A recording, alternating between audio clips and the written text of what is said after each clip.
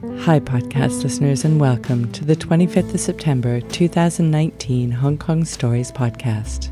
I'm Rachel Smith. School is back in for Hong Kong, and we understand the pressures to perform and get good grades that students are under. Everyone, including ourselves, have expectations of what you can or should or ought to be doing. This week, we tread the streets of Hong Kong in the approaching autumn. We'll be listening to a story from Niharika about a time when she felt the pressure. After Niharika, a story from Francis about expectations his family had of him. Before we get to today's stories, though, a big, huge hug goes out to our loyal listeners in our Hong Kong hometown. We know you have a lot to think about, and we're grateful you spend time listening to our stories.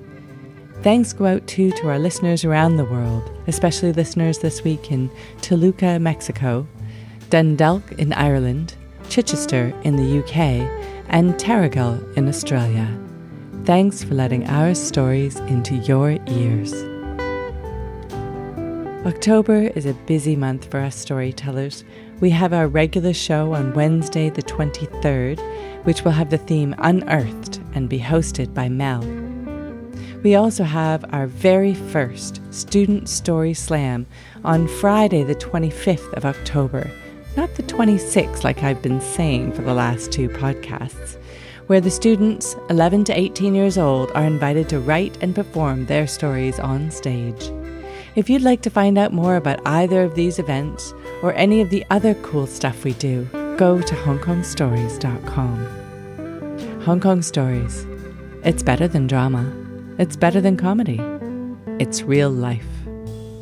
And now with the story from the April show with the theme Transition, here is Niharika.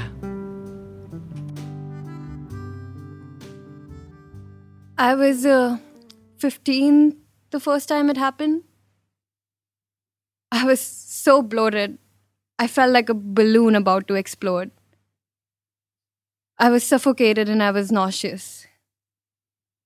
It was peak winters in Delhi, and yet I was sweating.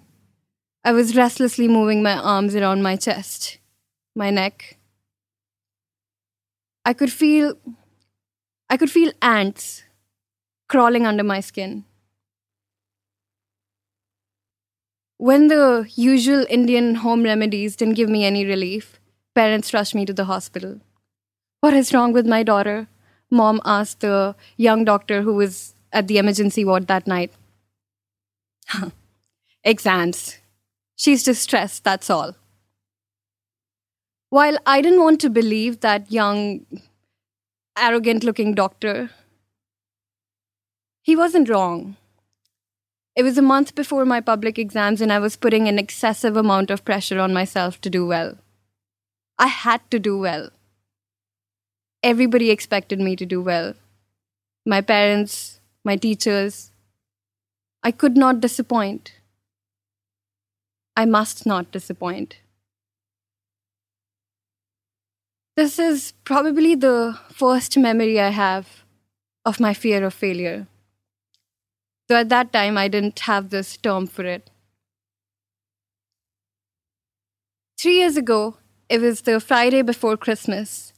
I happily skipped into work, humming Christmas carols. It was also the Friday before my much-awaited 3-week holiday. Naturally, I was in a good mood. I had already wrapped up everything I needed to do before year-end, so my plan for the day was just to chill. With that plan laid out, I get comfy in my chair and log in. On top of my email, I see announcement for the associate promotions for that year. Wow, I had completely forgotten that the promotions are announced this time of the year every time. Intrigued, I quickly opened the email. Ashley got promoted. Ashley and I have been good friends since we interned together. She and I joined full-time at the bank together, class of 2013. Really happy for her. Jack made it too, also class of 2013. Then one after the other, I see names of peers who joined with me. I see Uma, I see Joyce, the other Joyce, Amy, who sits right next to me. Now, as I scroll through the list, I'm no longer reading the names. I'm just searching for my own. I get to the bottom of the list and I keep scrolling. Not there. Maybe I missed it. Control F. Find Niharika. No results found. Disbelief and defeat hit me at the same time. I quickly did the math. 80% of the people who joined with me made it to the next level. I'm the bottom 20%. Disappointment, anger, frustration, regret, a porridge of emotion was stirring in me. But I think most of all, I felt deep shame. I was ashamed of myself. I felt like I disappointed everyone who believed in me. My parents, my managers, my mentors. I had failed them. I had failed. Familiar sensations took over my body. I was nauseous. I was sweating. I needed to take my jacket off. My arms were restlessly moving around my chest, my neck. The ants were crawling under my skin. She's stressed, that's all. I reminded myself. I can pull myself back together and get over this. And that's exactly what I do. I get up, I walk over to Ashley, and I give her a big hug to congratulate her. She's happy, and I'm happy for her. Already feeling lighter, I start walking to the pantry to get a drink for myself. As I was walking, a colleague called from behind. Niharika, congratulations! Not me. I smiled, but I could feel a lump in my throat, and I could feel a tear about to drop. So instead of the pantry, I rushed to the washroom and sobbed silently. Why? Why not me? I could not let that question ruin my holiday. So I decided to ask my ex-manager, who's also a trusted mentor. Let me look into it, she said. I'm sure there's a good explanation. Later that afternoon, my senior manager called me into his office. This is it. Moment of truth. He's probably going to tell me to focus on my work instead of worrying about the rewards. I walk into his office. He turned his computer screen towards me, and on it was an internal HR page that said, Associate Promotion Eligibility Criteria. I start reading. Minimum 2 years of service if you have a postgrad degree. Minimum of 3 years of service if you have an undergrad degree. Shit. I was not eligible. I made a complete fool of myself. Unlike my peers, I only had an undergrad degree and would not be considered for promotion for at least another year. Before I could say anything, the senior manager reached out to me with a warm smile. Niharika, if you were eligible, we would promote you in a heartbeat. You're doing well, and trust me, we will look after your career. His smile rubbed off on me. I haven't disappointed him. He still believes in me. I haven't failed. Not yet, at least. With my confidence restored, I walked out of his office, feeling almost as cheerful as I did that morning.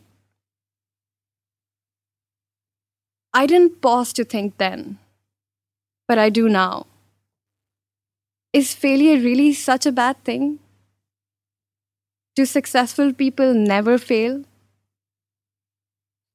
I do not want this feeling to constantly haunt me. But I know the change will not come overnight. Until it does, this is just my food for thought. Thank you.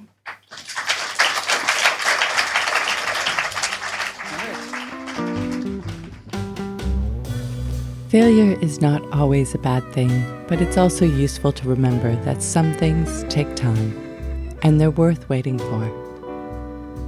Niharika started coming to our storytelling workshops, and it wasn't long before she felt she could challenge herself to get up on our stage. If you're looking for new challenges that don't require a final exam, in a supportive environment where you can learn new skills, come to one of our free weekly workshops. Find them through our website, hongkongstories.com.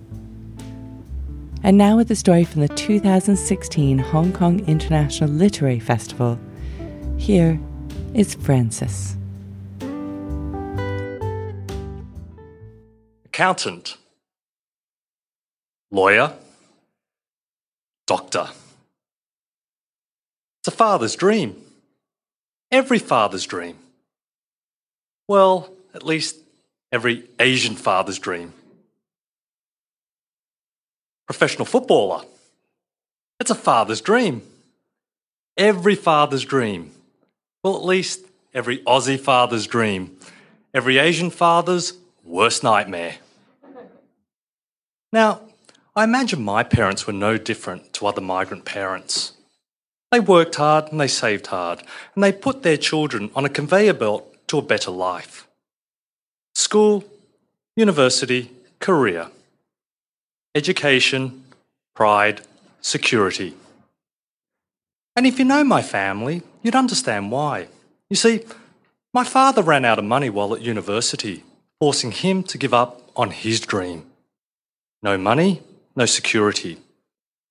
No security, no degree, no pride. But I too had a dream, to play soccer for Australia, an Asian father's worst nightmare. But ironically, it was my father who actually ignited that dream. He introduced the game to me at 4 years old. At 8, somehow he managed to organise for the Australian team to take me to one of their games as one of their own, on their team bus, in the change room, and then home again. For 12 consecutive years, he sent me off to football boot camp. Now, this was no ordinary boot camp. This was live-in residential soccer school. 36 camps in total, 84 weeks, over 4,000 training hours. Now, that's not normal. But who's thinking normal when you're fueling a dream? And as though to tease me, at the age of 16, he sent me here to Hong Kong to train full-time. Now, in 1985, soccer was at its peak here, and I too felt I was at the top of my game. But 1 year out from fulfilling my dream, I was told to trade my dream for security and pride by the very person who ignited and fueled that dream, my father. Fast forward to the present day. I've become a father, my father a grandfather, and my son is a grandson my father sees as his very own son. A future accountant, lawyer, or doctor. So imagine my father's dismay when I proudly announced that our Chris has just been selected to play for Hong Kong at the Under-16 Asia Cup. It's a tournament rich in history, a tournament Hong Kong had never played in. And there was my Chris, miles away from medical school, but one small step from fulfilling a father's dream. Or so it appeared. But the problem was coaches. Coaches are an odd lot. Coaches actually claim that coaching is harder than playing. Their logic? They can't actually play for the players once they're on the pitch. Well, based on that fuzzy logic, I would say that parenting is even harder. Because as a parent, you don't even get to select the team, right? All you can do is wish and will and hope for the best. And that's all I could do when my son was not selected for Game 1 against Japan. And as I stared down my computer for Game 2, all I could do was wish and will. And I started thinking, well, if coaches are odd, team sport is even more peculiar. Because if you think about it with soccer, right, there's 11 players on a pitch. So you've actually got 11 chances to play in one game, which at that moment was a bit of a relief because the first 10 names that flashed up on my computer didn't contain Chris. And just as my palm was getting sweatier and my pulse was racing a little quicker, the 11th name came up. And this time, it wasn't a local Chinese name. Hirakoni Harima. What the fuck? That is not my son's name. Harima, Tiger, the Japanese kid, he's a nice lad and he's a good player. But it doesn't change the fact that is not my son. Now, to say that I was moderately disappointed, an understatement.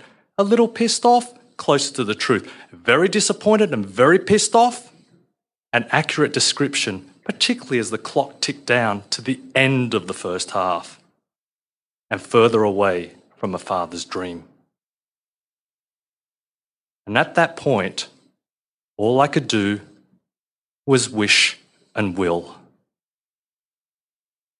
Come on, coach, make a change. Just any change. If you make one, you'll make two. If you make two, you make three. If you make three, the probability of my son getting on that pitch and fulfilling a father's dream increases. And at that precise moment of wishing and willing, the camera pans over to the fourth official. He's got the substitution board in hand. Hong Kong are about to make a substitution. 2 off, 16 on. Now, in the excitement of the substitution, my mind becomes befuddled. I see this boy enthusiastically run onto the pitch and join the team huddle. His name? J.H. Chung. J.H. Chung? Who the hell is J.H. Chung? Now, you have to understand, I've known these boys for 4 to 5 years. I know every first name, surname, nickname, Chinese name. I even know every squad number. You see, convention says that if you qualify for a championship, you retain the same squad number from the qualifiers. My Chris, he was 20.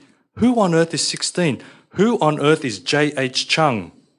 We selected a Japanese boy, but J.H. Chung, he sounds Korean. Perhaps I just didn't know these boys as well as I thought. J.H. Chung. Junhong Chung. Christopher Junhong Chung. Christopher Chung. Chris Chung. It's Chris. It's Chris. Quick, everyone. Chris is on the pitch. He's on the pitch. They used his Chinese name. So over they run. Little brother, middle brother, mother, grandmother.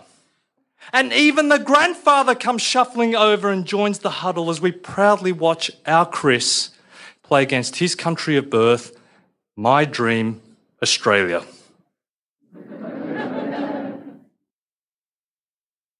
My son fulfilled my dream.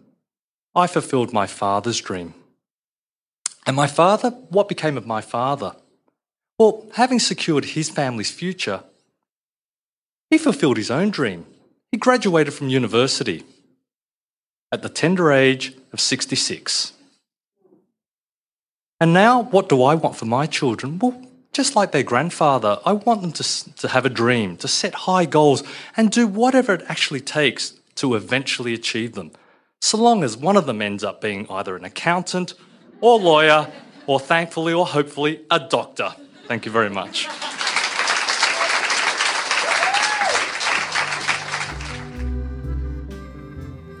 Thanks for listening to today's stories, brought to you by Hong Kong Stories. The music for this podcast was created and performed by Andrew Robert Smith. Everyone has a story to tell.